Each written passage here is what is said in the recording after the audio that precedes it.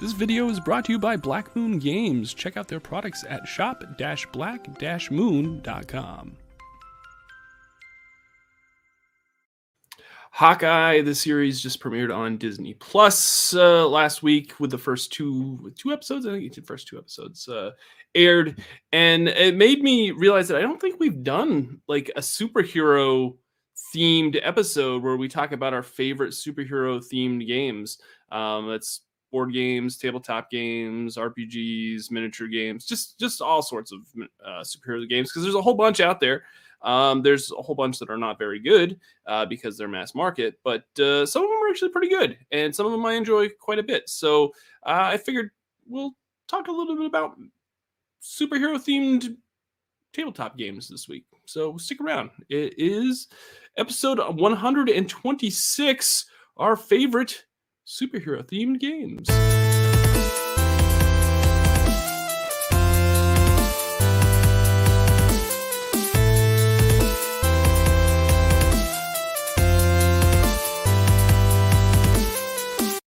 Hey everyone, welcome to the Chaotic Goodcast, our weekly geeky roundtable. I'm your host, Doug Shute, and with me are my fellow casters, the one and only from ageofnight.com. Ooh, I almost pointed the wrong way. Amanda Call. Hello. Amanda, thanks for joining us this week. Yeah. You're the fill-in Barney, I guess. I am. I don't think she qualifies as a fill-in. She's kind of her own person. Yeah, she's her own. Sorry, I can't. She's not the Barney substitute. I can't supply dad jokes like Barney. I just can't. But she's something that we value. Yeah, that's quite all right. That's quite all right. And of course, our Geek of the North, the one and only Jason Hunt. It's going to be a super time. We're going to have some pow and bamf and oof. I almost had a background that was like smash, pow, bang, all behind me and everything, but I couldn't get it the right size for my background, so I couldn't use it. I'll remind folks that, speaking of your background, I'll remind folks that if you'd like to join us every Monday night at 9 p.m. Eastern on YouTube and Twitch and Facebook, that's where we are right now. Yeah, right now. You can join us every Monday night at 9 p.m. Eastern live and be a part of the chat, just like Ron. Ron joined us and says, hey, everyone, this is a topic I'm watching with great interest. Thank you, Ron. I appreciate that.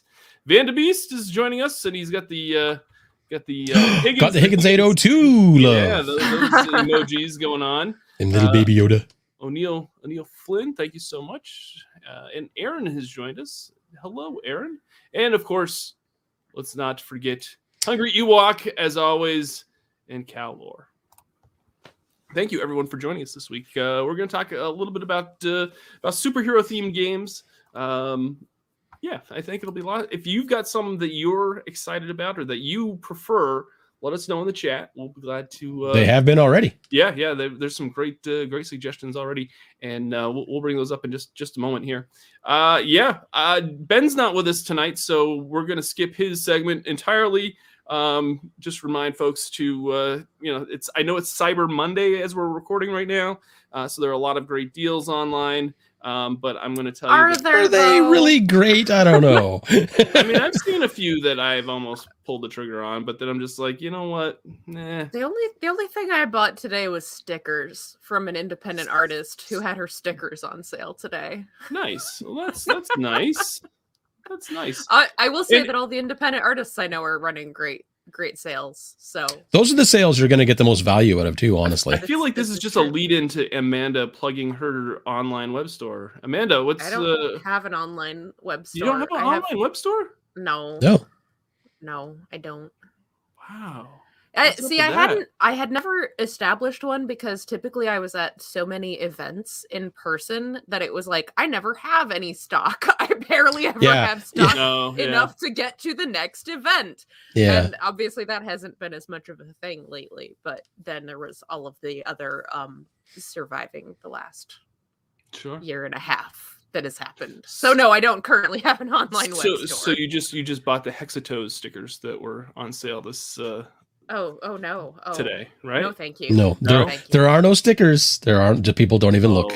Don't even Google it. There could be. I bought some really cute stickers from an artist named Lindsay Bryan. Nice. She's the one who, if you saw going viral the last 2 years in a row now, or 2 or 3 years in a row now, the person who made the big cardboard frog and toad head costumes. Oh, yeah, she's the artist who did those. And really? That's how I discovered her. But she did like a whole little mini comic about how she made the frog and toad heads. That's very cool. This print behind me is one of hers. I've bought of the swan with the books on its head. I've bought a lot of her artwork. It's all really cute and charming. And she had a bunch of stickers on sale today. So who doesn't love a good sticker? I love stickers. I'm looking forward to them. Absolutely. One of them is of a frog with a giant pencil, and one is a caterpillar crawling across a set of watercolors. They're very cute. Nice. Looks like we've got Ben. Ben is not joining us on the visual part and on the audio part of this podcast, but he is actually in the chat right now, and he says, "Show me the money." And I can run that clip if you want, but we won't. No, Must be, yes. We're gonna save that for Ben. It seems wrong to do it without Ben actually here to groan visibly. Right. Let's see here. Cal, speaking of Cyber Monday deals, Cal says, I picked up a set of Warlock tiles in the Dune source book. I love the Dune RPG, by the way. That's a great RPG from Modiphius, and it's really well done. And it's probably my most favorite 2D20 version of their RPGs. Modi's books are always quality. Did you call them Modi? Yeah. I refuse to say Modiphius. It sounds stupid. Even more than Modi? Modi sounds easier. Modi. But I mean, have you ever tried to type Modiphius? It's a lot of vowels. It is a lot of vowels. But yeah, their book quality is amazing. I just got the Index Card Master Edition and the Viking Death Squad releases from Runehammer, and they are amazing. The page the binding is amazing. The covers are amazing. The individual page layout is just spot on. It's everybody should be taking a page of their book. Mind you, they have buckets of money too. So yeah, they've got they do some high quality stuff. That's for sure.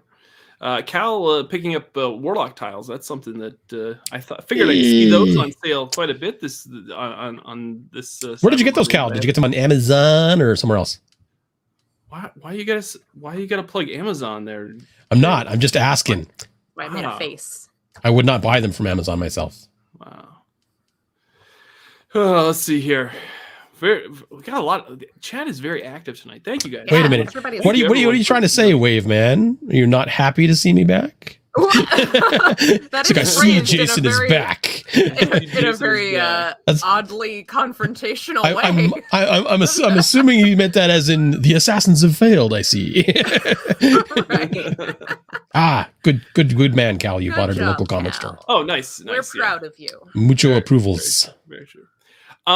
One thing I'll remind folks that if you enjoy this podcast and you enjoy being a part of the community that joins us every Monday night, or if you enjoy the audio podcast, please make sure to hit that like button down below and hit the follows wherever you can. It definitely helps quite a bit, and we appreciate everybody that joins us and is part of these Monday night sessions. I love these Monday night sessions. I know it's become kind of a we started this as like a podcast thing, but it's actually kind of like this big group, collaborative, session that it doesn't feel like a show. It just feels like a whole bunch of, people just getting together and talking about various things. It's because none of us are professional. Right. I mean, that's fun. That's fun. That would be the week before. That would be the Wave Man. I was here last week, but not the week before that. Yeah. Because you were busy at work. I think it was. Yeah. Was it your anniversary? It was. Nope. Monday wasn't an anniversary. Wait, was it? Yes, actually, we did stuff that night because we were both busy the next day. Nice. Very good. All right. Now that we've talked about Jason's personal life enough, let's talk about our featured content, and that is, of course, superhero games that our favorites. Let's roll that high def graphic. Superhero games that we are favorites? Our favorite superhero game. Sorry. Jeez, English much? It's one of those days. It's been a long day, Jason. And now, our feature presentation. Never gets old. The VHS hum just does violence to my eardrums It's every so time. good. It's so good. Like, I feel like everybody that watches this episode or listens and watches this show, like they just get taken back in time to, you know, a simpler time when, you know, you had to be kind and rewind. I actually had one of those mechanical rewinders. Man, I felt like such a pro. Like, look at me go.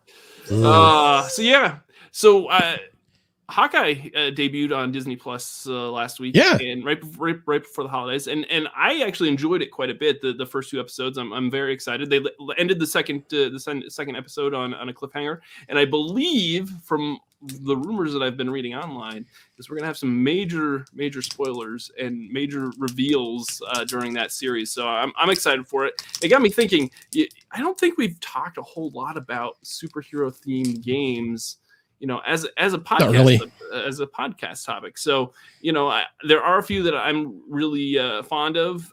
There are some that I'm not really fond of. We could talk about that as well. How dare you not love every single superhero game? Of course, with big IPs like this, like with DC and Marvel and everything. What? He said big-eyed peas. Big IPs. No. Big IPs. Okay, roger that. Okay. So I swear to God, it sounded like he said big-eyed peas. I was like, is this a black-eyed peas thing? What? Oh my God. With big IPs like Marvel and DC, of course you're going to get a lot of mass market junk that is appealing to that is unavoidably true, yeah.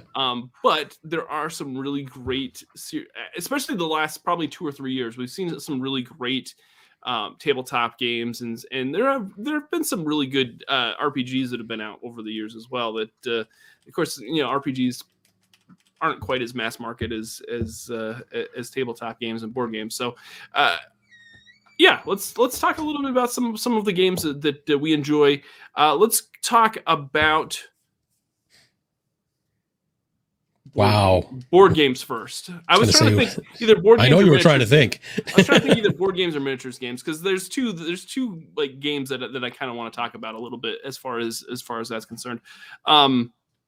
Let's talk about our superhero board games. And let us know in the chat if there's any superhero board games that you prefer and that you like to get to your table. Jason, are there any? I'll let you. Oh no, let me go. Let's let Amanda go first. Amanda, please, because I have no idea. Look, I didn't know we were going to do it this way, okay? You don't let us prepare properly for this. So I had selections for 2 RPGs. Okay. One that I have played and one I'm excited for but haven't gotten to play yet. And I brought another tabletop game, but it's not a board game. Is it a miniatures game? It's not a miniatures game either. It didn't fit into any of your categories. Hold on, I'll get it since that's what I have right now. You won't be putting her in a box, will you, Doug? No. What kind of board game? If it's not a board game or a miniatures game, what is that? Card game. Oh, okay. Sentinels of the Multiverse. Sentinels of the Multiverse. Of the Multiverse. Yeah, that's also, a card game. Yeah, I forgot that this box weighs like 50 pounds. Yeah, it's a lot of dense material. It's been a little while since I've taken this out and played it, and I'm afraid if I let go right now, it will crush my head. Like, it is, it is very hefty. So this game is a lot of fun, and it's super replayable. It's old at this point. It's been around a long time. But I still really enjoy it. And you have all of the people who are not. Oh no! Why? Higgins says, "LOL, Sentinels is the one super game I actively dislike." That's okay. It's okay because I enjoy it. And you have all your little characters in here with all their little decks. If anyone has not played it before, it's a lot of fun. I would characterize that as a board game. I mean, it's not.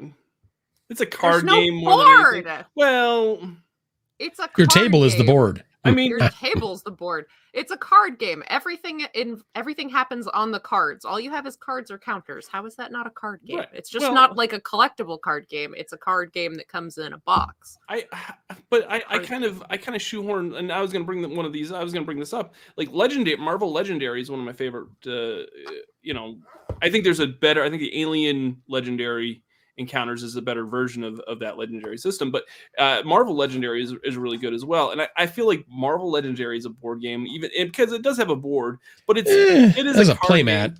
Yeah, I mean, I classify it like if you were to go to a store and look for it, it would be under board games, right? I don't know. Our board game store person is not here. Yeah, I mean, right? Let us know, Ben. Ben, would you put Marvel Legendary under a board game or a card game? Like I think wow. I think you just put McLeod with the deep thought there. The bodies of your enemies are the board. Wow. All right then. So maybe we just say card game then. Maybe we'll start this segment off with card game. Okay, but I don't have a board game. Card game. Wow, I don't have a board game, okay, so this is what you get. You get that's this, which if you want to call it a board game, I guess. Let's call it a hybrid. Yeah, sure, whatever. It's a fun game. I don't know what Ben's problem with it is. It's fine. Not everybody. Ben always has interesting problems with things that he genuinely doesn't like. That's so it'll probably be an interesting comment. So Neil says Marvel Legendary is a deck building game. It is, absolutely. Yes, it is. Yeah. But it takes place on a board. Playmat. Anyway. There's also a bunch of expansions and stuff for this that came out at different times. I just have the base set, and it's already a very hefty box, but you can see. Yeah, that's one of those games that people really, really love. I've never played it, to be honest with you. I will say that. Well, it's fun. I enjoy it. Apparently, Ben thinks it's terrible, but that's okay. But the one thing I will say that as an artist, I was very impressed with the first time that I played it, and I'm still very impressed with, is that every freaking card in this box is all the same artist. They're all. That's a lot of art. Every single card in this box was drawn by the same artist, and in all the expansions. And I don't understand how. You may have the man locked up in a room somewhere. I don't understand how, but yeah, it's all the same artist for everything. Kind of like how Alan has Nick locked up in a box someplace. Right? Yeah, it must be one of those. It feels like it's just plug and play, and the right heroes to counter the villain. Sometimes there are certain combinations that I will say I've played games of Sentinels where you had a combination where it was just like lol, okay, well I guess I just lost this one for existing. Did you just say lol? Yeah, she did. What is wrong with you? Modi and lol. Wow, guys. Yeah, I do agree it's not always the most balanced. That's fair. Yeah, there are occasionally combinations of characters or environments, because you pick your heroes and you pick your villain, which is played as just like the board, like anyone can control them basically. And then you also have an environment, and they all provide different weird things going on. And some of those combinations, exactly. You're right. I'm allowed to say lol. Modi lol, yes. I like it. Anyway, but yeah, some of those combinations are a lot harder to beat than others, sometimes to the point of feeling impossible. So I can understand that criticism. I don't disagree, but I still enjoy the game. I'm so as far as card games, like I said, I do like Legendary quite a bit from Marvel. And that seems very thematic, and it I enjoy it quite a bit. I haven't gotten to the table a whole lot, but I've got quite a few different sets for it. The one deck builder that I introduced Sydney and it's lost a lot of luster over the last few years is the DC deck builder. I know folks really love that deck builder, but it's really generic, I feel, and it's not one of those deck builders that I feel the theme shines. You can almost put any like kind of theme on it and it would work. And in fact, I think that's one of the draws of that deck builder from Cryptozoic, is that you can kind of mix and match various sets, and you can mix, Steven Universe in with your DC, and I forget what else they have, but it just didn't seem right. And it's fine. It's a deck builder. Deck builders are deck builders. It's hard to have a thematic deck builder to begin with, but I think Legendary is probably about one of the closest ones that you can come. So I understand that, but yeah, DC Deck Builder just doesn't do it for me anymore, and I should probably just get rid of it out of my library because I don't think I'll probably ever play it again. As far as like a beginner deck builder, yeah, that wasn't bad, but I think I've outgrown it at this point. O'Neill says, I play the DC Deck Builder game as a solo. Yeah, you can play that as solo. Correct. That's true. Nice. That is true. Branson says, as a matter of fact, they have a Cartoon Network version. Yes, that is the one that I have. I actually have that one and the DC one. I've never mixed them together because it just doesn't feel right for some reason. And I'll tell you that the Cartoon Network version is actually really fun. That's probably the one that I would play over the DC because it's silly. Like it's super, super, like they make you do silly things throughout the game. And so it kind of feels like, okay, it's like you're watching a Cartoon Network show.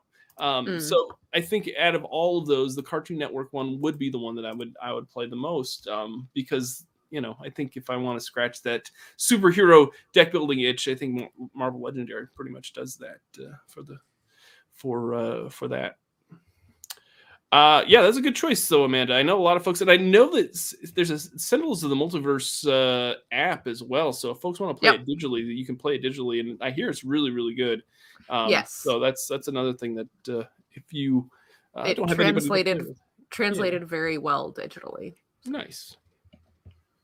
And then there's even an RPG for it, and I think there's a miniatures game too. I haven't gotten to play any of the other iterations of it. Every time that I see one, I'm like, Sentinels, it still exists. It's still going strong. It's one of those games that, like, I know folks really love the like the whole Sentinels of the Multiverse, like, kind of, universe. But like for me, it's like, okay, I can hardly keep Marvel and DC like straight most of the time. Like I don't need another like. That's where it appeals to a lot of people though, because it's not Marvel and it's not DC, so it's something different. It gets to be its own thing with a lot of the same kind of, like, you have a lot of the same kind of power sets. You have like the speedster and the one who controls the weather and all of that kind of stuff. You still get to have those same like archetypes, but then you don't have all of the like. You don't have all the baggage. All the baggage and drama that comes with being a Marvel or DC fan. The 50,000 origin stories that get retconned and changed, and the deaths that get retconned and changed. Do they have? Go ahead. You could just like say online, hey, I like this character from Sentinels. And like 5 other people who like Sentinels will be like, yeah, they're awesome. Instead of having like 50,000 obnoxious, angry fanboys jump down your back and be like, they're the worst character ever. I bet you don't even read the comics. Yeah. Does Sentinels have a billionaire superhero or super with just gadgets that doesn't really have any powers? I think there's a gadgeteer. I might be in one of the expansions, though. Most superhero games have a gadgeteer type class. Say, I'm just kind of curious if they have like the. I don't remember. My box made it. Higgins says pretty sure they do. I'm pretty sure they do too, but it may not be in the core box. Just because you get guys like even Batman falls in that category. Yeah, that's what I was getting at. Yeah. Oh, I thought you were going for Tony Stark. No. Either one. So Brandon says there's even an NHL themed version of the deck builder. Oh wow! I mean, sorry. Oh, no. And Higgins also says they have a Deadpool-esque version superhero. So they have. I'm not surprised. Yeah. You go into any kind of what is it, EB Games, or what do you guys call it in the States? GameStop. GameStop, yeah. The walls are littered with Deadpool ripoffs of everything you can think of. Yep. I think the gadgeteer must be in one of the expansions. Ron says the Wraith is who you're talking about. She's like Batman. Nice. Yes. Well, I like that they took a different spin on that then. So Sentinels of the Multiverse, DC deck or Marvel Legendary. DC deck builder is okay if you want like an entry level deck builder. You can also play Marvel Legendary solo by the way as well. Can you play Sentinels of the Universe solo? Do you know? I don't see why not. Okay. Like I don't know if it's I don't know if it's like an actual recommended way to play, but I don't see why you couldn't. Okay. Because you're already playing the environment and the villain as like an NPC anyway. That's what you're doing? Okay. I didn't know if it was head to head or if you were trying to. Okay. Interesting. Nope. They're already played like the deck is just on the table and you just draw the card and that's what happens. So. Gotcha. Yeah. So that's deck builder. Now we'll move on to board games. Okay, well, I don't have a board game. So what's your board game, Doug? One thing that I grew up on, kind of once I kind of got out of high school and I got away from college and kind of like transitioned as I was transitioning more into the hobby version of board games and tabletop games. There was a thriving HeroClix community in this area, and while at the time, I thought HeroClix was kind of cool. Now that I've played other games that are kind of like board games and such, I'm not really a big HeroClix fan. I don't really like the collectability thing of it. I think we've talked about this at length with CCGs and other collectible games where you just amass a whole bunch of common junk and you're just spending and spending and spending, hoping to get that one really great figure that pretty much breaks the game and so you can smash your opponents and make them cry, like Jason loves to do. No, I'm just kidding. I'm okay with the tears of my opponents every once in a while.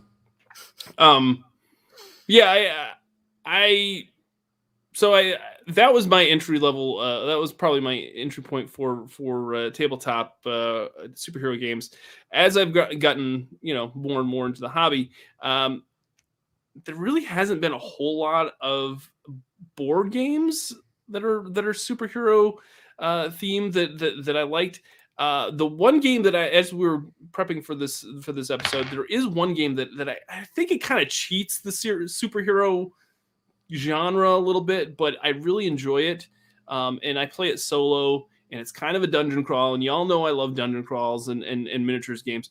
But Hellboy, the board game, does Hellboy count as a superhero? I think he kind of does. Yeah. Depends on who you ask. Yeah. He's a superhero. We had many heated debates about this while I was in college, but it depends on who you ask. Sure. Okay. I'm going to go with sure. Why not?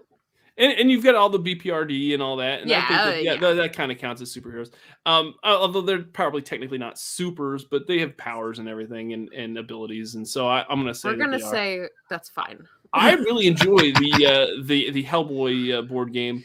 The retail edition, I backed it on Kickstarter. I've got the whole big Kickstarter box. I had it down here yesterday. You backed a Kickstarter? What? I know, right? And a minis board game Kickstarter. Imagine that.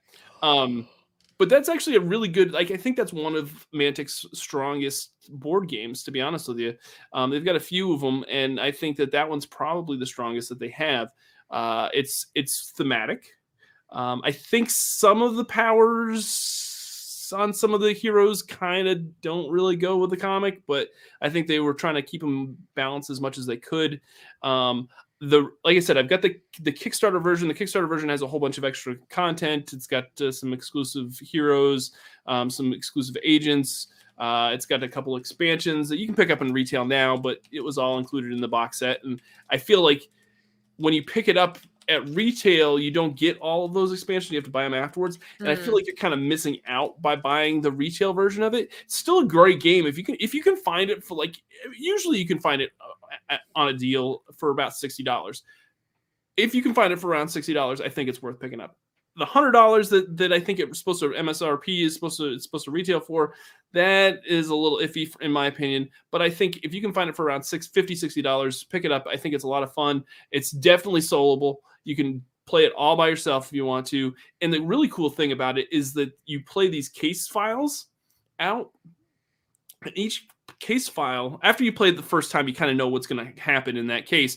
But they randomize. So if you play it, it could play out totally different than the second time than it did the first time. Because you'll have different things that pop up throughout the session, and because it's a deck of cards that you shuffle to start the game. Mm-hmm. So what you might have drawn at the end might pop up at the beginning, and so it's all going to play out the same. So you're gonna eventually what the big bad is going to do, but you don't know when it's going to happen or where it's going to happen. So in those terms, it's very it's very replayable, and the minis are great. The quality of the components are really great.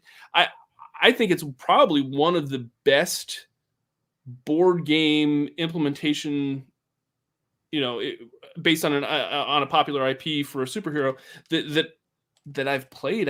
I'm trying to think of any other ones recently that I've played that have been that that well tied to the property. So yeah, that's my suggestion. Although I will say that the Teenage Mutant Ninja Turtles game by IDW, there's a couple box sets. Those are super fun too. They were designed by Kevin Wilson and Dan Lansdowne and Pete Walsh. Those are super fun. And if you love that IP, I think that kind of falls in there as well. The Turtles, I'm sorry, I have to weigh in on a conversation going on in the comments on the chat. Sure. The Turtles are absolutely superheroes. Yeah, absolutely. If the X-Men are superheroes, then the Ninja Turtles are superheroes because their powers are that they are doing things that are not normal to what they should have been because they're mutants. Right. So they're absolutely superheroes.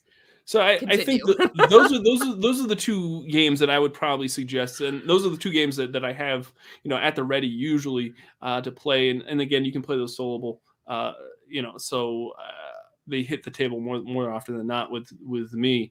So yeah, those are two, and they're miniatures board games. So I love miniatures board games. I don't know if that's clear with folks. It's news to us, Doug. I know. And it kind of made me sad that IDW Games is closed up shop, and we're not going to get any more expansions for those games because I think that not from them.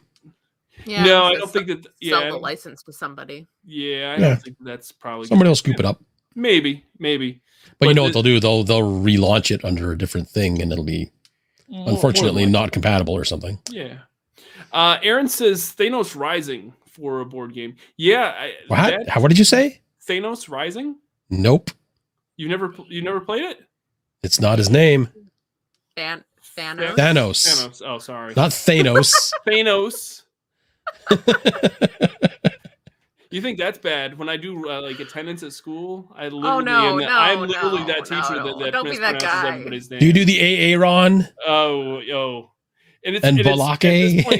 At this point, I know that I'm mispronouncing him, and I just do it anyway, and it's a big joke. It's kind of like how it is when I work with the Free League team, and how I mispronounce all their Swedish words, and they just kind of chuckle and make fun of me because I'm, not good at pronouncing a lot of their words. Yeah, so it is fun, and yeah, so Thanos Rising is a great game. That's actually a reskin of what's the game that's a reskin of, Amanda? Do you remember off the top of your head? I don't. I'm trying to remember what it is. I have no idea. Let me know in the comments. It's a reskin. I know that. Anyone know what it is? A reskin? Was it based on Marvel Legendary then? No. This is a different something else unrelated to Marvel. Yeah, well, it is a Marvel game. No, Death Eaters Rising? No, that's not it. Harry Potter game. It's not a Harry Potter game. No, I'll have to look it up. If I recall, but it is. People do really like that game as well. So. The other game that folks are really, this seems like a really Ron says I believe that Thanos Rising came first. Oh, okay. So maybe that's the one that I'm thinking of, and then there's others that are based off of that one. The OP did a ton of Rising reskins. Okay, that's I thought there was more than one.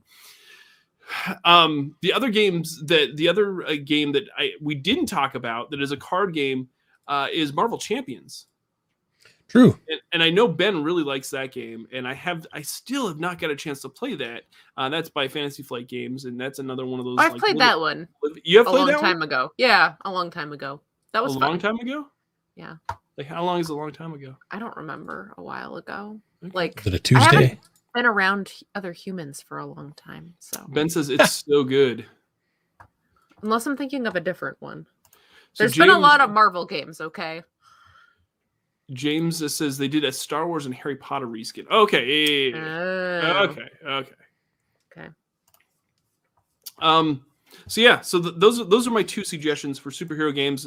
I would say if you can pick up a copy of the Teenage Mutant Ninja Turtles Adventures from IDW Games, I think that's super fun. And the Hellboy game from board game from Mantic is super good. There is a new Batman Adventures game that's coming out from IDW Games. It's actually just hitting Kickstarter backers now, which is kind of the same deal with the Teenage Mutant Ninja Turtles. So if you're not a big fan of Teenage Mutant Ninja Turtles and you're a big fan of Batman, especially the animated series, see if you can snag some copies of those. Those should be available, I think, at retail here pretty soon. That's one of the last, if not the last, release that IDW Games is going to have under their publications. But I'm hearing really good reports about it. Miniatures games. We can move on to miniatures games. Does anybody have any suggestions for miniatures games? No. The only one I can think of off the top of my head would be Crisis Protocol. Yeah, that was gonna be my suggestion. Marvel Crisis Protocol is probably one of the. I know they just did they rebalance things, and they did some retooling of the cards and did some new layout for the cards. Marvel Crisis Protocol is one of those miniatures games that I think, if you're a fan of the Marvel universe, I don't think you'd be disappointed with Marvel Crisis Protocol. The rules are super easy to pick up and play. The starter set's a great value. To be honest with you, you get 2 full armies. You get lots of terrain, all the chits and everything that you need to play. That was the best part about the Crisis Protocol thing, actually, was the terrain. Yeah. Because that's always really what superhero stuff has had trouble with on the tabletop, honestly. Because superhero, you're going to toss cars around. You're going to blow buildings apart. You gotta. You're kicking mailboxes at people and throwing motorcycles around. If you can't do that on the tabletop, if you don't have that terrain handy, it's not going to seem right. And that's always something to swing off of. Yeah, it's always why I've always found most of the superhero stuff that I've ever played has been better in Theater of the Mind. Because it's just easier to hand wave. Like, you, Spider-Man, you're swinging down the street. Well, what's your web attached to? Who cares? Don't worry about it. You're swinging down the street. But if you're looking at it on a tabletop and there's literally nothing there to swing off of, it's weird. It just feels weird. Like, you can suspend your disbelief, but it's still strange. Yeah, no, I've been a big fan of Marvel Crisis Protocol. That's one of those games where you can dive down into that rabbit hole really deep if you really want to and collect it all, and it's going to cost you a lot of money because they release. Yeah. Although I don't know how fast the releases are crazy because of the worldwide shipping. Ben hasn't had too many new stores for Marvel Crisis Protocol in a couple months now. I think with the worldwide shipping, the way it is, I think, a lot of their. But what's out there already is pretty massive. There's a lot of stuff. If you want to play X-Men, you want to play Guardians of the Galaxy. That's the only drawback I've found with that system, though, is if you have a favorite hero or group of heroes and they're not wildly popular, you're kind of like, I want to play these guys, but they're not. There's no rules for them, Mm-hmm. Yeah. I can see where the frustration would be. Like, well, I'd buy it if they had my favorite people. Right. But the good thing is that I think that they're milking that Marvel I'm IP sure for all. Oh yeah. We've already gotten a couple different variations of a few of the superheroes already. I think we've got a couple Spider-Man, a couple Black Widows, and so I would like to see them do all of the Doc Ocks, like classic Doc Ock, and then the movie Doc Ock, and then even the Doc Ock from Into the Multiverse. She was awesome. I loved her. She was cool. Yeah, I don't know what I think that they have to just stick to the comics. I'm sure they probably do, but it would be cool. Yeah, because licensing. Yay! One game that I did play for a little while, and do I have them up there? No, I don't have them up there anymore.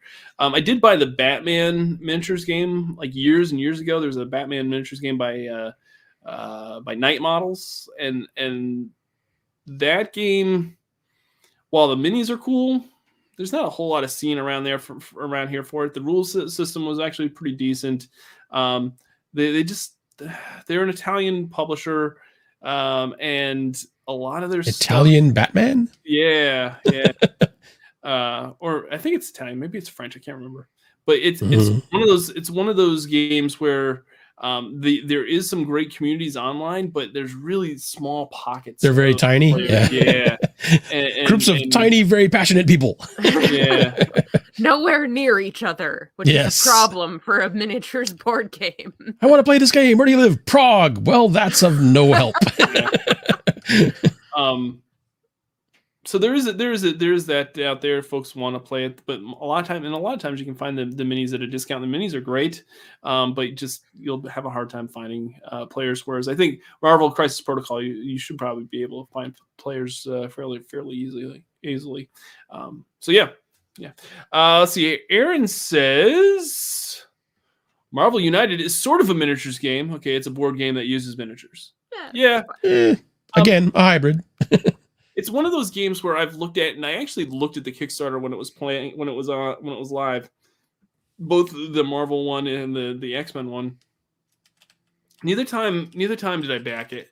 It just felt like the minis were kind of just placeholder. Like it just felt like, okay, well, you can just kind of do the same thing with standees. There's not really a whole lot of reason why these are miniatures for this game. Like you know what I'm saying? Like I think you place the miniatures around this like circular pattern on the table, and like you could just make those standees and it would work just as fine. Like it doesn't really, I mean, I get the fact that everybody likes minis and it's come on and Spin Master and they want to make, cool minis and everything. But I'm going to say that I didn't really see a need for minis for that game, to be honest with you. But I know some folks really like that game, and I think it's one of those games that you could probably play with your family and pick up pretty well. But yeah, it didn't really grab me as much as I had hoped. I think the minis are cool because they're cute and they're little chibi, Marvel superheroes, and who doesn't like chibi little Marvel superhero minis? But there's such a wild market for that sort of thing. It's crazy. It is. I want this super powerful murderous character, but I want him cute. I want to be cute and adorable. I want him cute and tiny. Higgins says the lines between game classifications are so blurred right now. Yeah. So many games are trying to just use everything they can. Aren't minis just fancy standees? Really? They are, sort of. They are, but, they're 3D standees. Yeah, I just don't see... Especially if they come, like, pre-painted and everything. It's like... you don't even really have, like, the hobby aspect to it. It's just like, it's a standee. It's just in 3D. Here you go. Yep. It's one of those things where if you have, like, a board and it's like a... there's like a map on it, and I don't know. It just didn't seem like that there was that kind of aspect to Marvel United. It just seemed like, okay, we're going to put these cards down their different locations, and they're going to put them around in a circle, and that's about it. And it's sort of tabletop, sort of theater of the mind. Yeah. But I hear people really enjoy it. So if you enjoy it, that's awesome. And I've seen some really great paint jobs on some of those minis. So absolutely. Modi lol puts out some great mini standees. Yeah, they do. There are some really great standee companies out there right now.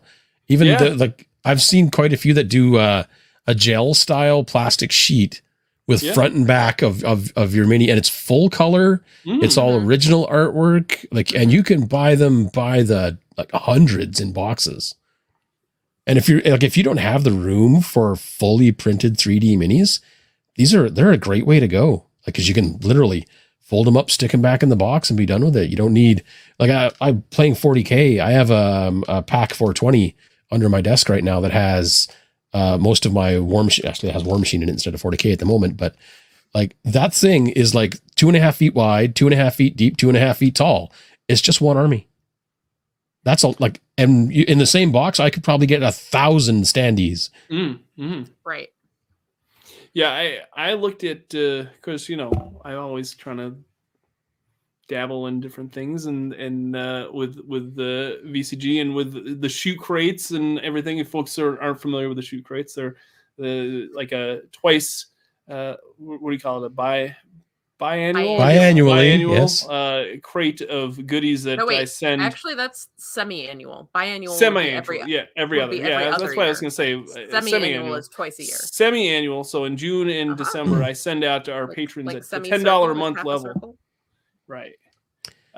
So at the June and December, at the folks that back the show, the Patreon level at $10 a month or more, I send them a box of random things. And one of the things was I tried to price out some of those acrylic standees, and maybe just include a sheet of standees every month or every box. And those things are they're not cheap unless you do massive production runs. Let's just put it that. I got a quote on definitely need to you got to pick and choose as far as those are concerned, because they definitely want to make big production runs in order to get the it's like minis of course, the more you print, more you build, the cheaper they are. Yeah, right.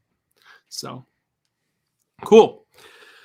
So that's my take on minis games and board games and card games. Let's get to the real meat of this segment, and that of course is Supers RPGs. What RPG Supers games? This subject favorites? Amanda is prepared for. This is a subject that prepared for this.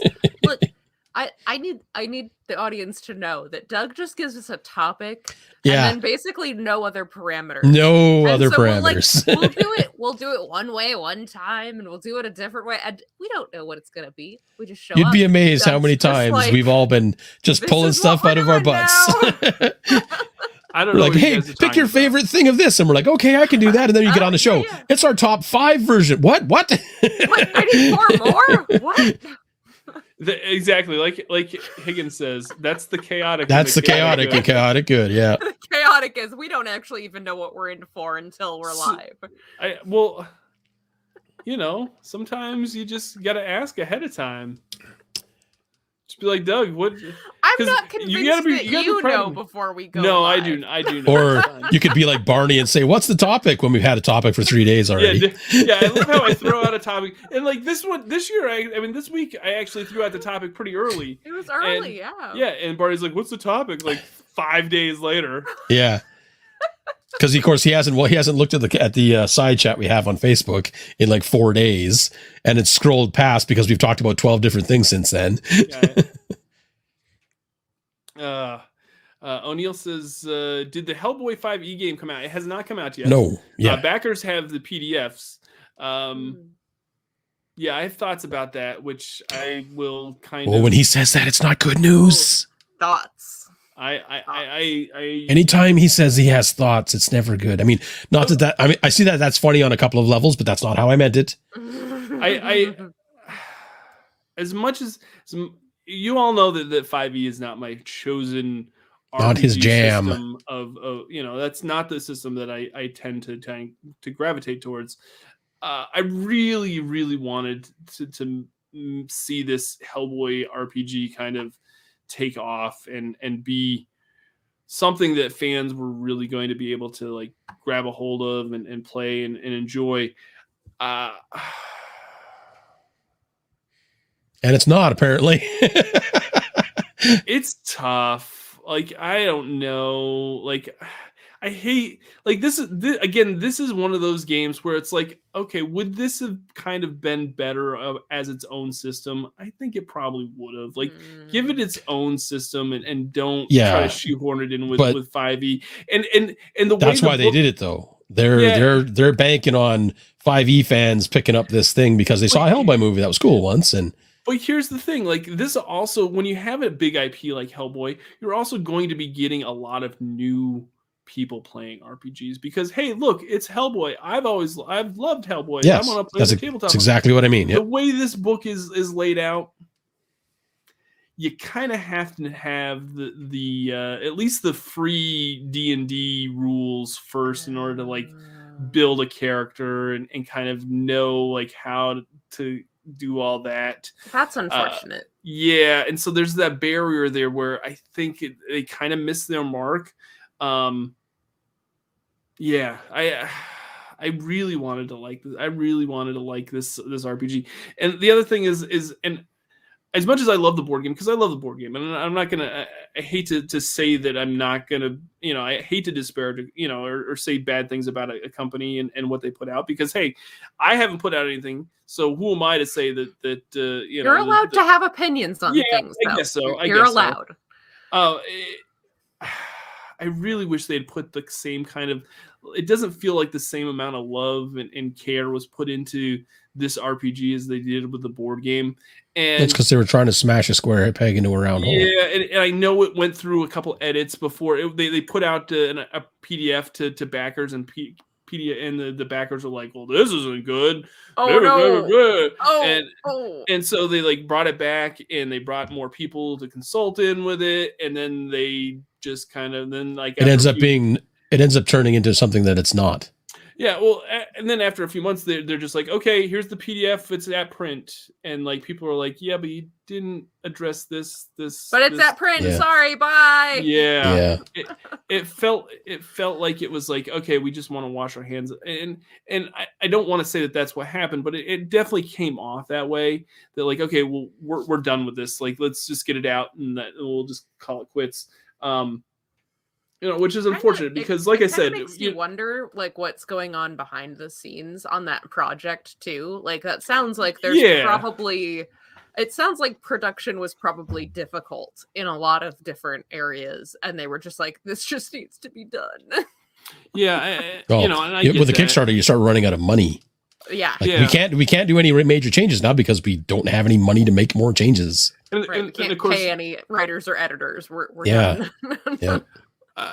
And then of course we all know that the card stock and the paper stock, like all that stuff has gone up tremendously over these last 6 months. So I totally get, hey, let's just get this printed and get it to backers before it costs us 20% more than it did this summer. So yeah, I get it. I hope that the folks that really enjoy 5e and really enjoy Hellboy have a game that they enjoy. All 12 of them. Well, I just feel like, and that kind of, it just narrows down the audience. Yeah, for this product. Unfortunately, that's what happens. I think that with a product like that, you should not just narrow down your audience, you should broaden your audience. The worst part with those games is it tends to become a case of, we give you this really cool thing. It's 5e, it's Hellboy. And all of these fans who are fans of 5e and fans of Hellboy immediately are like, well, no, because this should be like this and that should be like that. And then you end up, they take your system and hack it to pieces and make it their own anyway. So those people that were really big fans of getting this product are now going to be like, well, I mean, I'm going to take what I want and the rest of this is garbage. But that's fair. I mean, it's your game. You bought it. You do what you want with it. Right. So that's a D20 system that I think doesn't work for the IP. But here's a D20 game that I think does work for the superhero genre. And that is, of course, Mutants and Masterminds 3rd edition. Mutants and Masterminds 3rd edition is amazing. Yeah. Written by Steve Kenson, who is a brilliant designer, and put out by Green Ronin. And I think that if you are a fan of D20 games and you're looking for a superhero game to play, pick up a copy of Mutants and Masterminds 3rd edition, just because I think that it's going to give you the crunch and everything that you're looking for. And it's a really, really well done product. Of course, this is based off of they did a DC RPG back quite a while ago. DC Heroes? Yeah, DC. They did a DC D20 game. Yeah, I think that was that D20? I don't even remember now. It's been so long. And what they did was, I'm pretty sure it was DC. Maybe, yeah, I'm pretty sure it was DC. They basically, once that license came up, they switched it over to gobbled it up. Masterminds. Yeah. So the base there was already really well done. Now they have Mutants and Masterminds.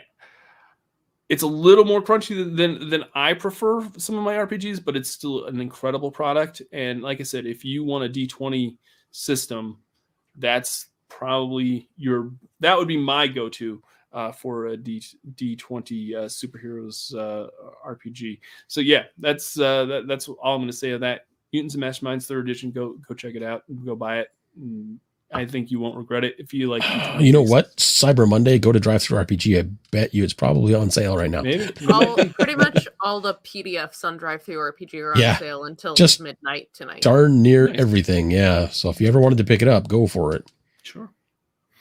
Amanda, what is your suggestion for Supers RPG?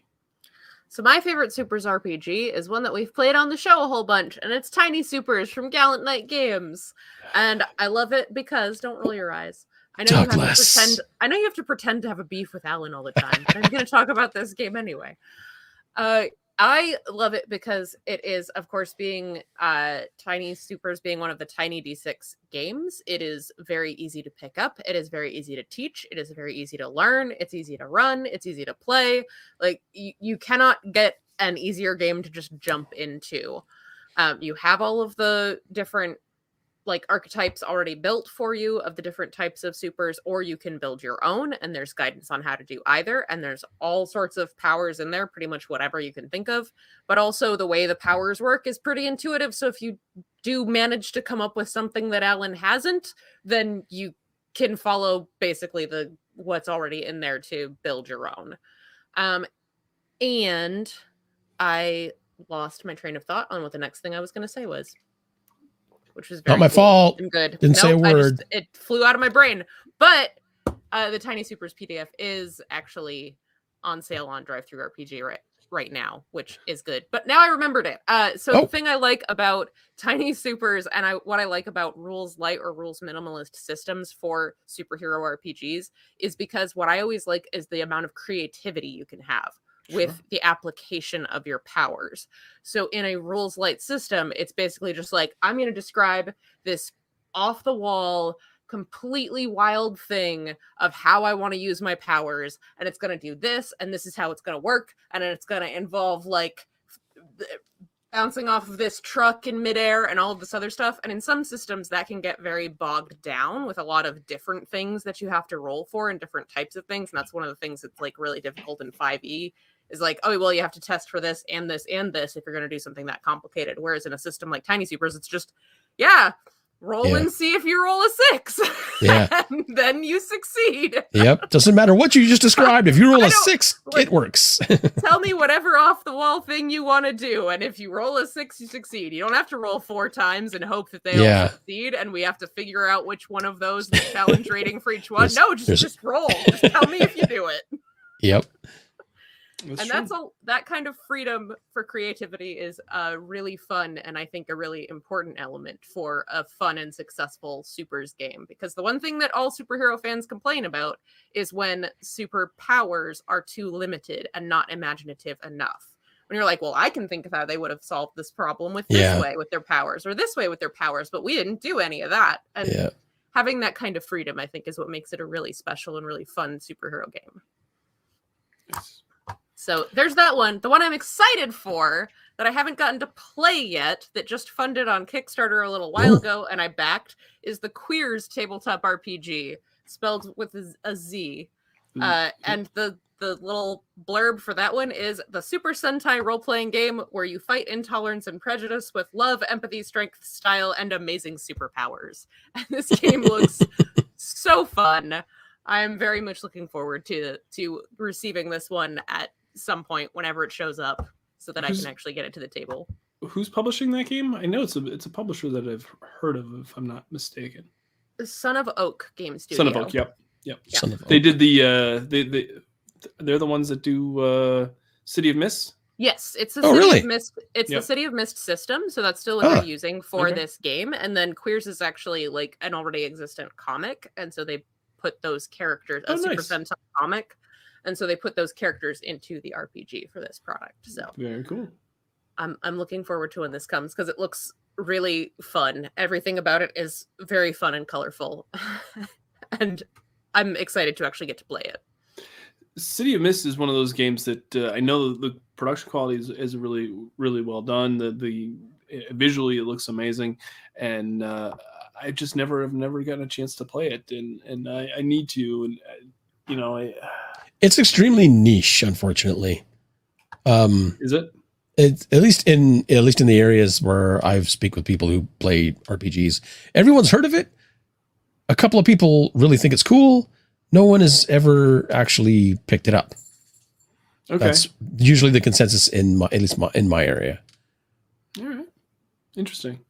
Yeah, that's kind of what I've kind of figured as well. It's one of those games that is really. Yeah, we see it on the shelf actually. Like it's one of the few. Like it sits there right next to 5e, Vampire the Masquerade, City of Mist is right there next to those games on the shelf, and it's literally the game that everyone's like, oh, this looks cool, but I'm picking this up, or this is really neat, but I'm here to buy this, Yeah.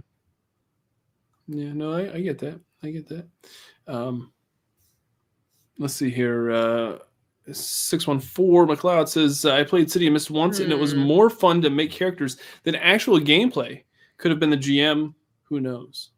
It's hard to tell when you've only had one experience with a game too, because you never know if it is just a group that doesn't jive or a GM that didn't quite have a handle on the system or what. Yep. Yeah. Aaron says, Claim the Sky by Monty Cook Games.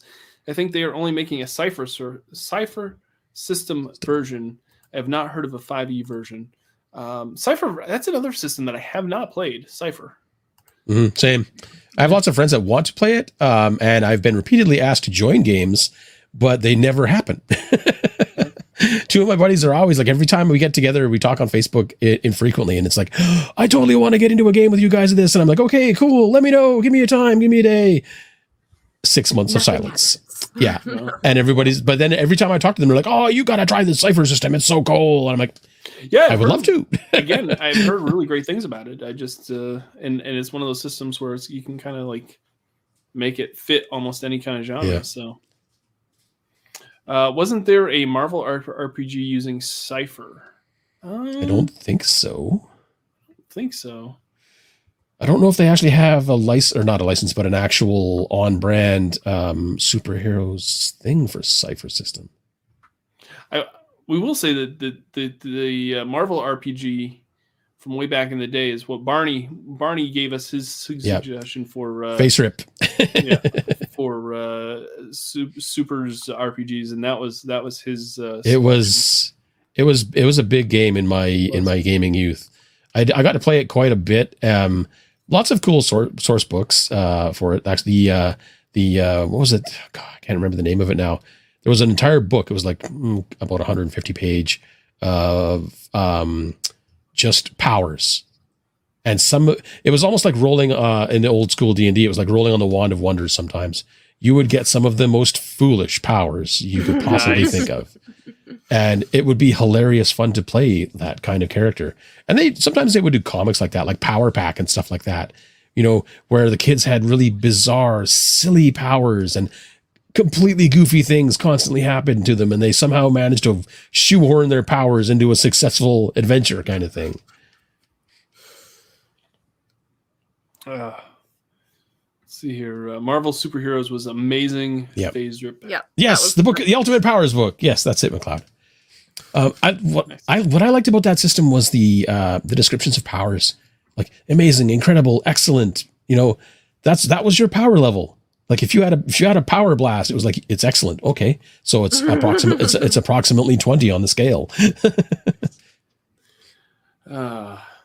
So yeah, that was Barney's suggestion as we went before because he's got something in the morning that he has to attend to, so he wasn't able to join us tonight. But he did give us that suggestion. Jason, what's your suggestion for? Mine would be Vigilante City, from Eric Bloat and the boys over at Bloat Games. Nice.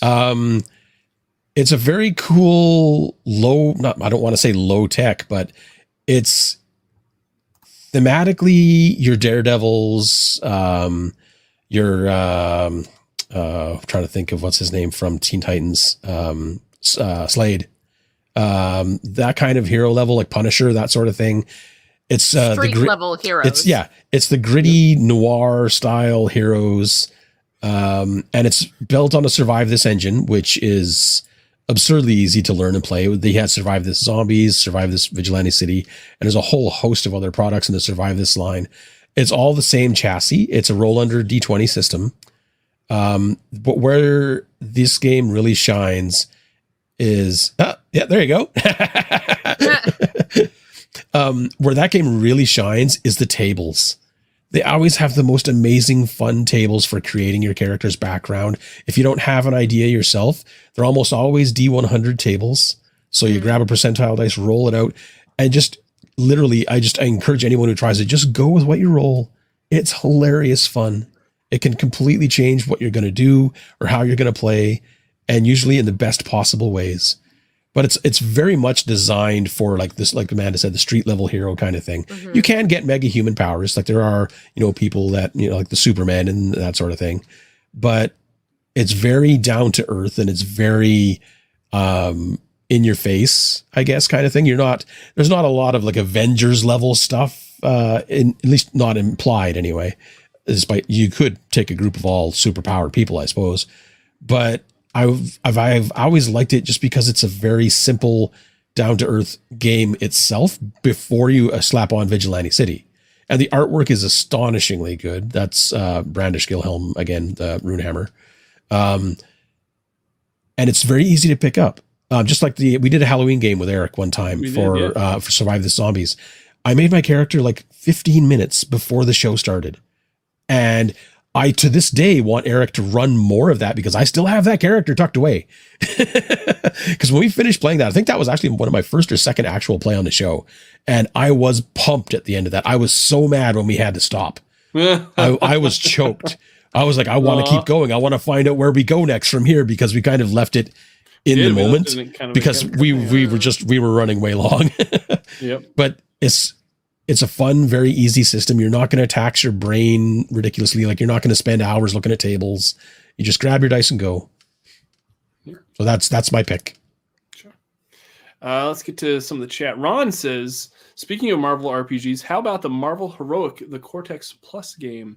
Yes, I love Cortex, by the way. I still have, I think, my copy of Cortex. Yeah, it's right over there. The new Cortex Prime Is the Marvel RPG for that out now? No. That's a different RPG. The new Marvel RPG, which is coming out in first quarter of next year, is their own new system. It's called 616 system, where you roll 3d6, and if you roll like the best roll that you can make is a 6, a 1, and a 6, and that's What? Yeah. You'll have to research it. That sounds weird, but I'll have a look at it. Yeah, but supposedly there's like a playtest version of the rules coming out. I think around February, March, and they've got pre-generated characters that are Marvel superheroes that we all know and love, and you'll be able to kind of pick up and test out the game that way. And then there's like a big full release later on in the year next year. Oh, that's cool. I'll have to keep an eye on that. Yeah, I'm kind of curious. I am. That is one of the games that am looking forward to releasing next year, just because it's a big IP, and I love it when RPGs do something different. And that 616, I'm sure they probably have something a little bit more clever than they call it 616. But I'm sure there'll be a reason why it's called 616, and it'll probably be interesting. Because Earth 616. Oh, okay, Mr. Higgins, thanks. Yeah, Masks is another one that I know that the McLeod Masks game. Masks from Magpie Games. That's another game that I've only played it one time, and the session I was in, we got interrupted like every 5 minutes by some ridiculous thing going on. Oh, so we never got like a good flow going. But what we did play, I enjoyed. It was just that it was like I don't have any distinct impression from the system yet because it was just like that session was very bizarre. But I would really like to play it again because I enjoyed what I saw. Yeah, that's another book that's like I said, it's put out by Magpie, and it's a great quality book. It's one of the smaller books. It's not like a big, Yeah, thankfully. That's my one beef with the games like Champions, actually. I love Champions. I like the fact that they came out with an entire system that allowed you to be a superhero with your own background and your own stuff, and you weren't beholden to an existing franchise. Because that was always my problem with the Marvel game. It was like, oh, well, no matter what you do, there's always, the Avengers are out there somewhere kind of thing. And games like Champions really made you feel like your hero could actually be a really cool, like monumental hero. But it's such a hefty book. Like, man, you could beat somebody up with that book. Matthew asks, have you tried Prowlers and Paragons yet? It's super fun. Oh. The to hit roll translates directly into how much damage you do, which means a big hit always means big damage. That's cool. That's fun. Yeah. Yeah. Also, like anything that simplifies the amount of rolling. That if your to hit roll translates into your damage, that's pretty cool. One-stop shopping. You know what I'm surprised we haven't seen yet? A Morkborg Supers game. Superborg. Although I don't know how well that would work because could you imagine? We'd just be dying left, right, and center. It would be you'd be like the worst superheroes ever. It would be like watching a super Morkborg character is one with 4 whole hit points. Right. Yeah. It would be like that cartoon that was just Invincible. Oh yeah. Where it was just blood, guts, and gore constantly. It's like, hey, I'm the toughest superhero on the block. Bam, you're done. Art punk soups. Someone's gonna like watch this video or be a part, and they're gonna put this out, and I hope we better get credit. I hope they add us on social media and be like, hey, listen, we got the idea from you guys. I don't care. Just let us know if you put out a Suits Morkborg, because I definitely won't be able to do it, but I would love to see somebody. The Watchmen. McLeod has a question. Let me see here. No.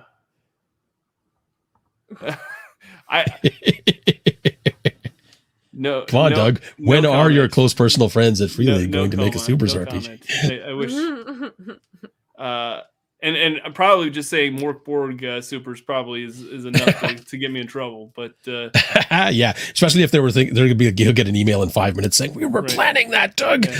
Way to spill the beans. I think that would be really cool. If you would like to see that, let me know in the comments and hit that like button down below, because I would love to, show the screenshots to the guys at Free League. Exactly. Look how many people are like, hey, listen, Johan, guys, Christian. This is what you got to do. I know you're busy doing this cyborg thing that's like a huge success, but you need to drop that right now and focus on the Supers thing, because there's back burner that. They got more important stuff to be doing. It wouldn't surprise me, because there's already a Viking Morkborg RPG that's coming out, and the rule system. There is? Yeah. Is Kinless? Oh, Kinless. Yeah. Okay. Yeah, that's based on Morkborg? Yeah, it's a Morkborg engine game. Yeah. Okay. Yep. Cool. But yeah, it's one of those things where it wouldn't surprise me if we see something later on down the line that. Oh, I see Matt's name right there in the creative team, and that we've got Doug's favorite person, Alan Barr. We have Brandon Atten and James Spann. Is it Spawn or Spann? James Spann. And Eric and Matt McLeod and Jody Brandt. Quest there's some great people on that. Yeah, lots. I recognize so many people on this. This is crazy. The only person I don't know off the top of my head is Jason Shane and Jeff Cape. For folks that are totally lost listening to the audio podcast, Jason's actually brought up his PDF of Vigilante City, and he's going through the co-designers. I'm just reading the credits randomly. Evidently, that's what we do. Matt mentioned he was on the creative team, and I was like, oh, I'm going to check that. So you not that I didn't believe him. Not that I didn't believe him. Our commenters. I was just checking because I was curious, because I remember seeing Alan was involved and Eric was involved and Jody was involved, and I'm so used to I see him in chat all the time as Matthew because I have him on Facebook. Yeah. So I didn't associate Matt with Matthew for some reason. Matthew My bad. Says, like Stan Lee always said, team books sell. LOL. Or as Amanda likes to say, lol. Lulz. James says, does anyone remember the Underground RPG? Don't think it was quite a superheroes, but people had crazy powers. So I just pulled it up because I am not familiar with this. I am not either. I just pulled up the wiki page because I was like, what is this? It says that Underground is a satirical, grim and gritty style superhero role-playing game set in the near future. It was released by Mayfair Games in 1993. Oh. And it was mainly meant to be like a satirical political commentary vessel, basically. Interesting. Yeah. It says it was based on the Mayfair Exponential Game System, or MEGS. I'm not familiar with that one bit. James says it wasn't around very long. Yeah, it seems like it was anything that's trying to do like social commentary type thing. It tends to have a very short shelf life if it's like super topical and not connecting topical to like universal. So nice. But there's only one very, very tiny image of the box or the cover art, and it's like. It's like 100 pixels wide. I can't see what I'm looking at. It's like the graphics that Doug uses. Right. Nothing but high-end graphics for this show. Nothing but high-end graphics. Yeah, it sounds very much like The Boys RPG. Yeah. Only, 20 years ago. Before The Boys. Well, 30 years ago. Sorry, my math is bad. 30 years ago. I need to say one thing. Jupiter's Legacy came out on Netflix a while ago. In 2021, you guys. It is. That's cool. Jupiter's Legacy came out on Netflix a little while ago. I don't know if anybody really watched it. It was a Super's take based on a Frank Miller comic book. And just last week or a few days ago, they came out with Super Crooks is on Netflix now. It is an animated thing. Also based on Jupiter's Legacy. I did not know that until I started watching. They actually referenced Jupiter's Legacy in the show. And I was like, wait, this is... So I had to watch it. It's been pretty cool so far. Eventually, they were going to do like this whole Frank Miller multiverse, universe, Millerverse. Yeah, I guess that's what you want to call it. Where all these different shows, they would just do one season, and they would all kind of connect together somehow. Mm-hmm. So, yeah. But I don't think Jupiter's Legacy. Oh, sorry, Mark Miller, not Frank Miller. My bad. Yeah, Mark Miller. I got my Millers crossed. Don't cross your Millers.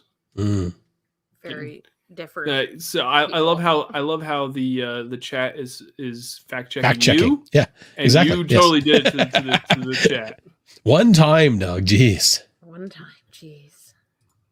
Terrible. Yeah, let us know in the comments if there are any superhero or supers. RPGs, board games. There was a lot of love in the comments for Villains and Vigilantes. Lots and lots of love in the comments for that is what I've been seeing.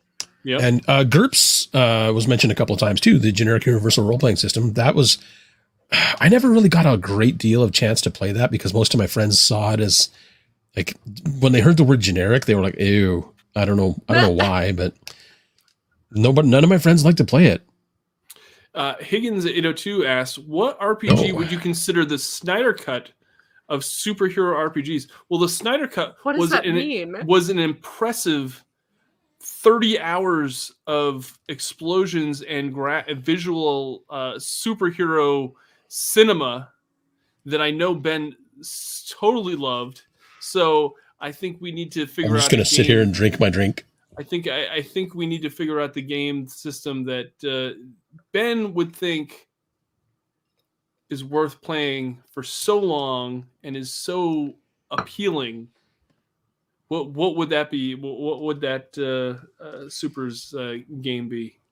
I feel like we're getting dragged into an argument that in super slow motion. Yeah, it's like a 50-hour session of RPGs that you kind of just play in slow motion. Well, I remember back when the Snyder Cut came out, I actually mentioned that on the show when we were talking about it. There was like 30-some minutes of actual slow motion in that movie. It was ridiculous. Rory says Heroes Unlimited from Palladium was great character creation, very questionable gameplay. Yeah. Unfortunate. Always been the problem with Palladium, especially because they insist on using standard damage and mega damage, which is supers do mega damage. squishy people. Champions like the Snyder Cut. I ain't got time for that joke. Vanderbeest coming out swinging. Wow, love it. I can't think of one that would be the Snyder Cut. I didn't mind. It depends on whether or not you like the Snyder Cut. Right? I didn't mind. If you thought the Snyder Cut was a good movie, it was definitely better than. I mean, I think we did a whole episode on the. We Snyder did. Cut. And you can go back and whether we wanted to or not, actually, right. because we just wouldn't stop talking about it. I think it was an improvement over the original movie. It's still not a great movie, but visually it was fun. I don't think I want to sit and watch 3.5 hours of that movie. Oh God, no! I PVR'd it and I kept looking at it and I'm like, nope, and then I deleted it. Matthew McLeod says DC Heroes is totally the Snyder Cut. I mean, I like how Matt's picture is still the Twilight 2000 picture that he took when I mentioned that I did not have my copy yet. He was all putting it on face. He's like, look what I have. Is Exalted Rory, considered... I would consider Exalted a Super RPG. Yeah, sure. I personally did not like Exalted. Yeah. And I don't know if that was I don't know if that was a system problem or if that was my GM problem or what it was. I read Exalted. A really long Exalted campaign just because all of my friends were in it, and I was like, I want to hang out with my friends, and I guess everybody else is into this game, but I'm really not.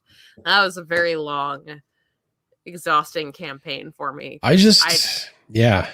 It was really odd, and it was like it's trying to like do superheroes, but it's doing it under this weird like feudal fantasy anime filter, and I just don't know. I didn't get it. Swung and they missed. And it was very counterintuitive. Like a lot of the actual mechanics of it were very counterintuitive, and I was very confused by all the time, even when we played it for months, and I'd be trying desperately to figure out what was going on. And I would just be like, oh, so this is how this works, right? And then my GM's like, no, you have that completely backwards. No, it's not at all how it goes. It should be that way. Let me just explain it to you now, Amanda. In great length, at great detail. Yeah, I don't know. I just never, that would be the one that the only one that I have personally played that I really did not like. I would call it a superhero game because that's definitely kind of what it's going for. And yeah, I just didn't like it. I've played a lot of superhero RPGs that ended up not being good just because it boiled down to it was weird actually, because we would have so many arguments about, well, not even arguments, but so many side discussions would break out like, you remember in this comic when so and so did that? That's what I'm trying to do now. And it would become, like, okay, so people trying to think of the panel of the comic that you were talking about, and then it was like, okay, so you're trying to do this, so you're not trying to be your character, you're trying to be the X character, and it just, a lot of my Supers games ended up with that issue. That sounds annoying. But you see that a lot with like IP or like games though in general, where especially the Star Wars, everybody wants to be like the Luke Skywalker, they want to be the Rey, Boba Fett, they want to be the Boba Fett, they want to be the Han Solo. And we all know my opinion on Han Solo in the Star Wars universe. I think I shared that in the chat earlier today. And we can talk about that in the post-credit scene, by the way. Yeah, it's hard when you're so tied to like an IP, it's hard to kind of break away and not get like stuck in that same rut as far as that's why I like the generic systems like Tiny Supers. Mm-hmm. And stuff like that, like Gallantverse. I just got my Gallantverse campaign guide. It's amazing. It's just nothing but detail on a city.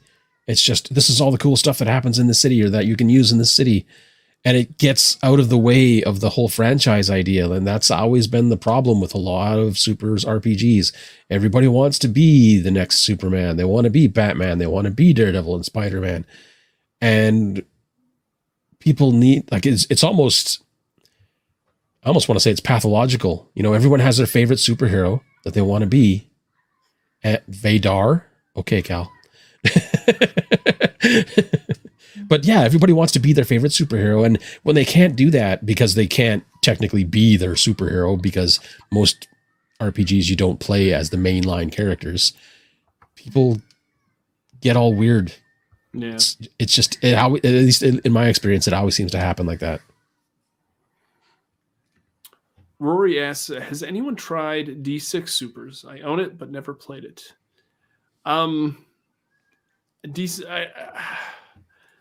That's one of those game systems that I don't think I would ever try. Again, like Rory, it's you have it, but like you don't play. It's not like high on your priority list. I don't think I'd ever get it to. I think that what I have available to me works good enough for a generic system. Like if I want like a super rules light system, I'm going to either go, Tiny D6 or, maybe mass a little bit.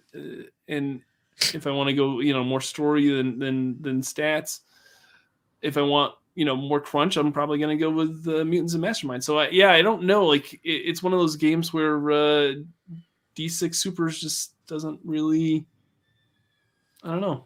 It's not really one of those things. I wouldn't mind a copy of it. I think I had a copy of it at one point, and then I think I gave it away. I've never actually had a chance to play it. I haven't. Yeah, and ironically, very few of my friends like to play Supers games. Everybody's fans of Marvel movies and DC movies and stuff like that, and the comic books. Like so many comic book readers amongst my friends, none of them have any interest in playing that, and I think it's because at one point they did, and they had the same experience that I did. All right. Oh, don't fall asleep, Doug. I'm getting. I said this was probably going to be one of the shorter episodes. We're actually approaching 90 minutes. Yeah, we kept talking. Which I think is good because if there's one thing I'm good at, it's talking. Because I think a lot of fantasy, RPG fantasy seems to get a lot of love in the RPG industry. So Supers is one of those genres that is really kind of tough to. You really want to pick the right system for not only for your players, but also for what you want to accomplish in your session. So, I think it was a good topic to have, and hopefully this new Marvel RPG that's coming out later in the beginning of next year will kind of scratch that itch a little bit more, and hopefully it'll be a huge success. I know quite a few folks that are working on it, and I'm looking forward to it. I'm hoping that it'll be just another one of those systems that I'll have, at my disposal if I want to play a Supers RPG. Nice. So cool. All right, that's probably going to do it for this episode of the Chaotic Goodcast, episode 126. It's been crazy. 126. Thank you, everyone, for joining us in the chat. We greatly appreciate it. And thank you, of course, to Amanda and to Jason for being a part of this episode. Hopefully, Ben and Barney can join us next week. Ben conveniently forgot his laptop. Yeah, he forgot his laptop at home. I'm sure that's made his day very convenient. Yeah. I'm sure probably wildly difficult, actually. I believe next week is the last episode that we'll record before I head to PAX Unplugged. So if anybody is headed to PAX Unplugged in Philadelphia, next week, let me know. Then we're sneaking up on Christmas pretty hard there. Yeah, very quickly. It's coming very, very quick. Very quickly. So, I made the mistake of looking at the calendar today to try to figure out how far away it is, and it's not far. It's not far, you guys. It's not at all. It's not. So, all right, that's going to do it for this episode. I want to thank everyone. It was chaotic, but it was so good. We will see you all next week. Bye for now.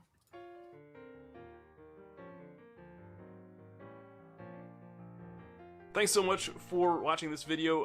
If you would be so kind, and make sure you hit that like, comment, and subscribe, all the YouTube jazz that we're supposed to do here. It really is greatly appreciated. And if you'd like to support us more, you can check us out on Patreon. Just go to patreon.com/Victory Condition Gaming. We have all sorts of Patreon perks, and it definitely helps support our show. Thank you so much. So, I did the typical old man thing. Oh? The other day. Yeah.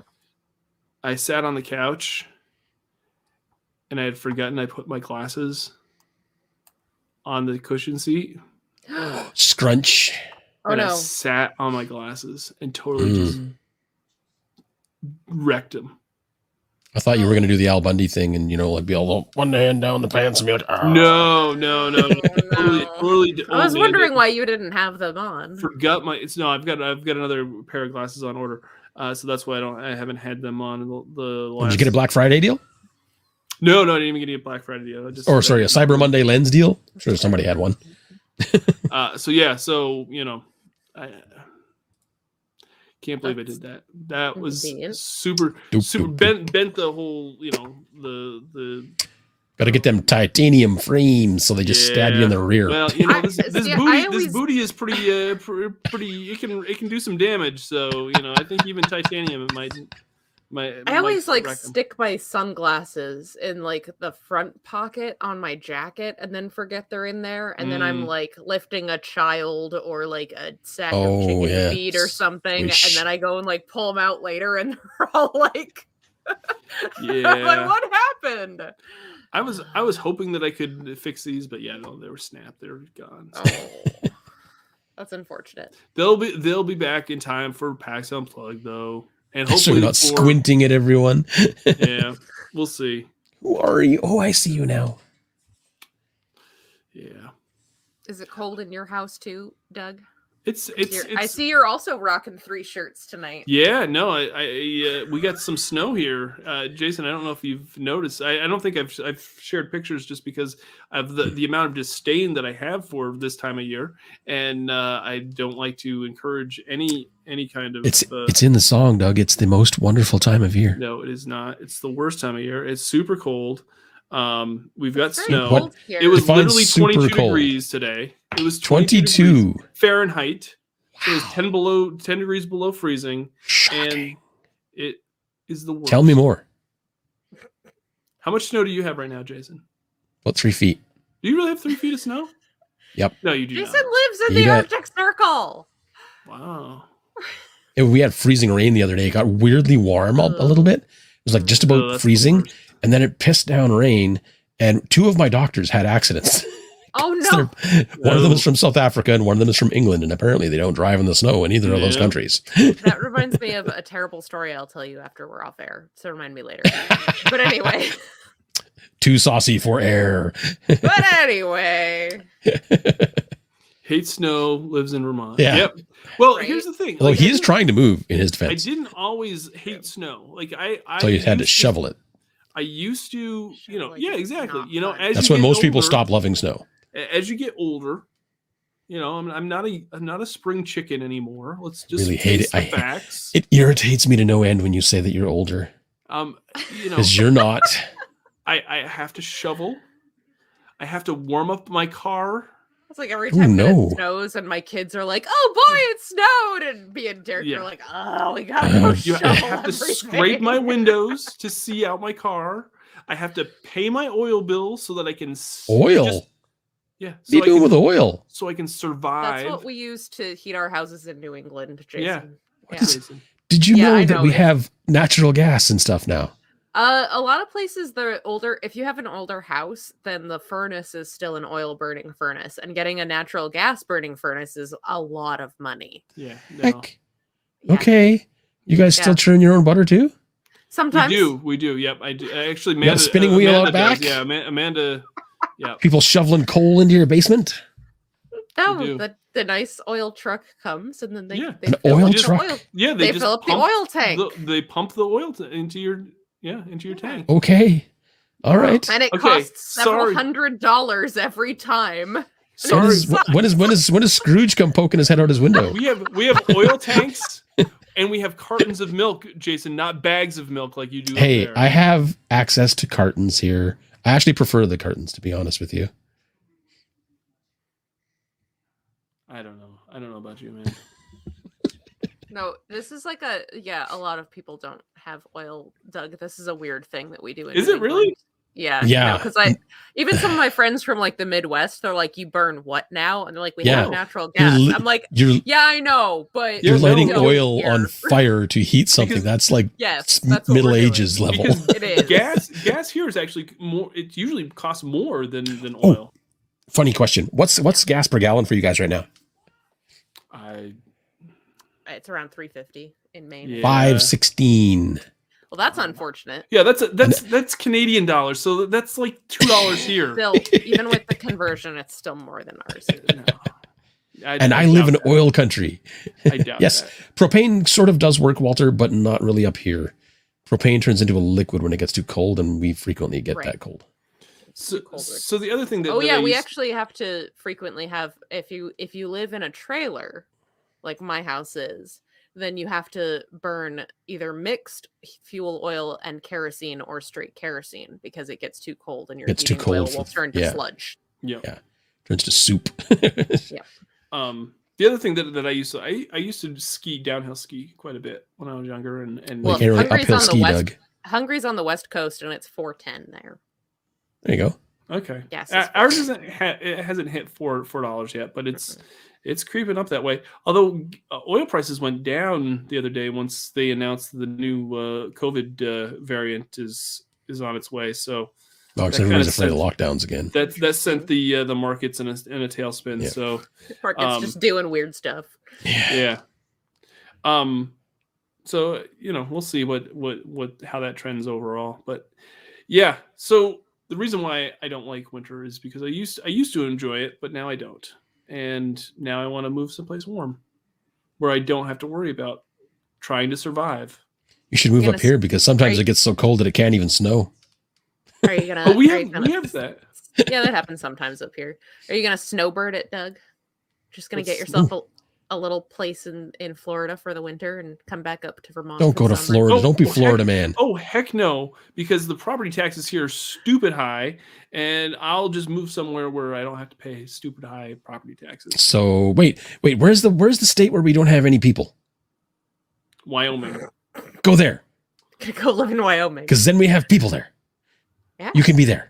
No. You can be the Wyoming people. I'll be the Wyoming. I'll move to Wyoming to expand our reach. Spread the gospel of VCG. That's what you need to do. We actually get downloads in all 50 states now. I'm just going to tell you that right now. Okay. We got Wyoming. Yeah, we picked up Wyoming a while ago. We called them out. The world. We called them out about a year and a half ago, and they responded in kind. So thank you, Wyoming. We appreciate Wyoming, we love you. All of our Wyoming listeners, we love you. Thank you for heeding our call and picking us up and yeah.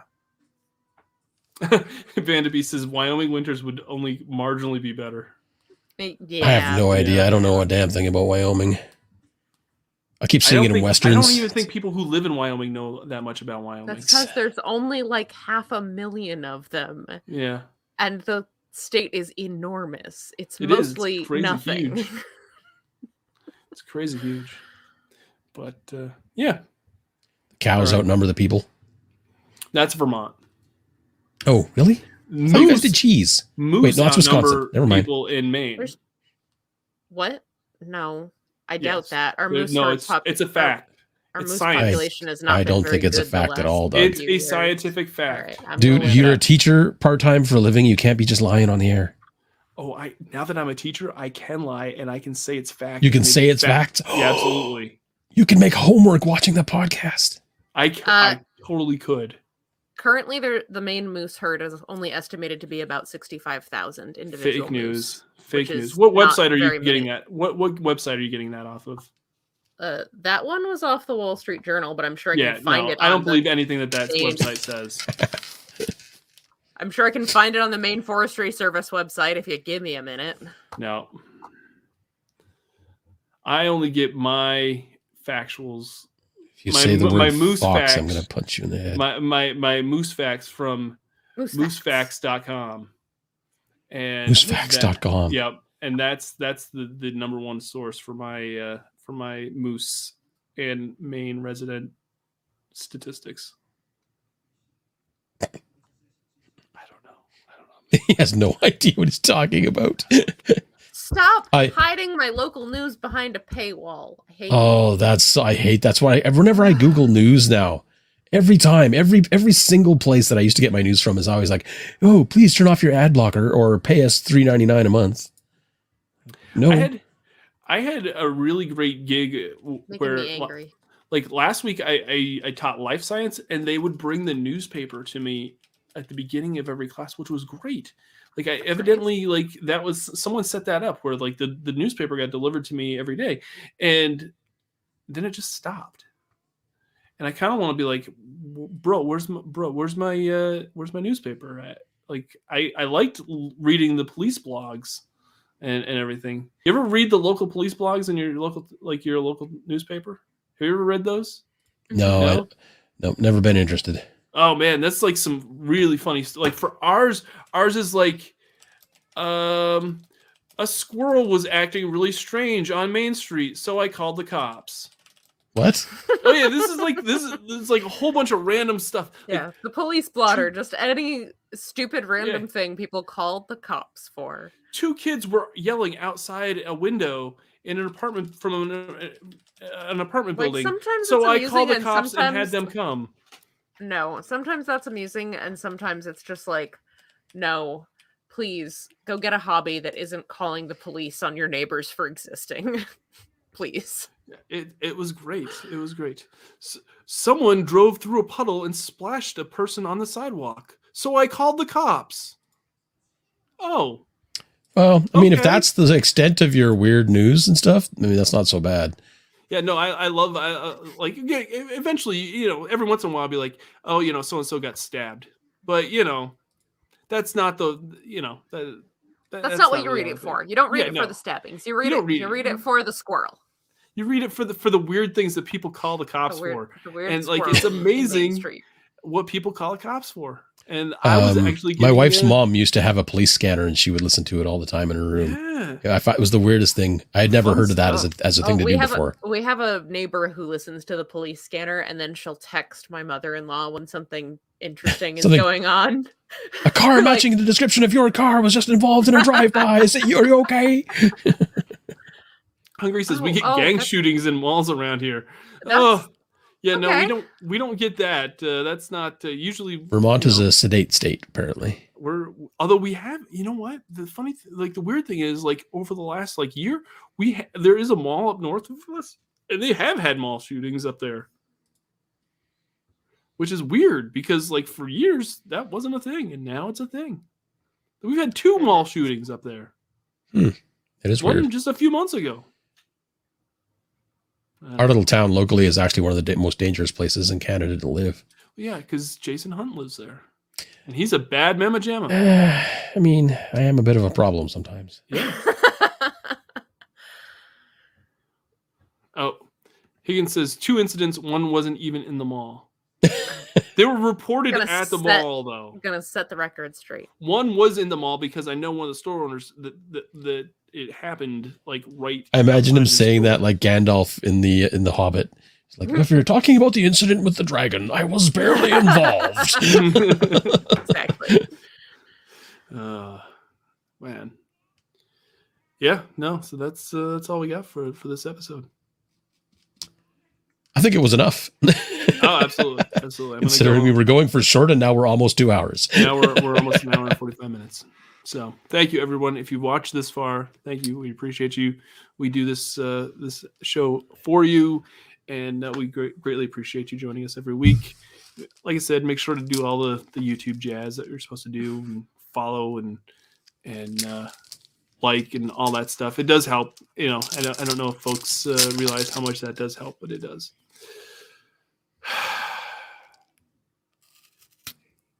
Higgins says mall shootings when Doug shops. Okay, Ben, you win. On that note, we're going to call it a show. Thanks, everybody. Good night.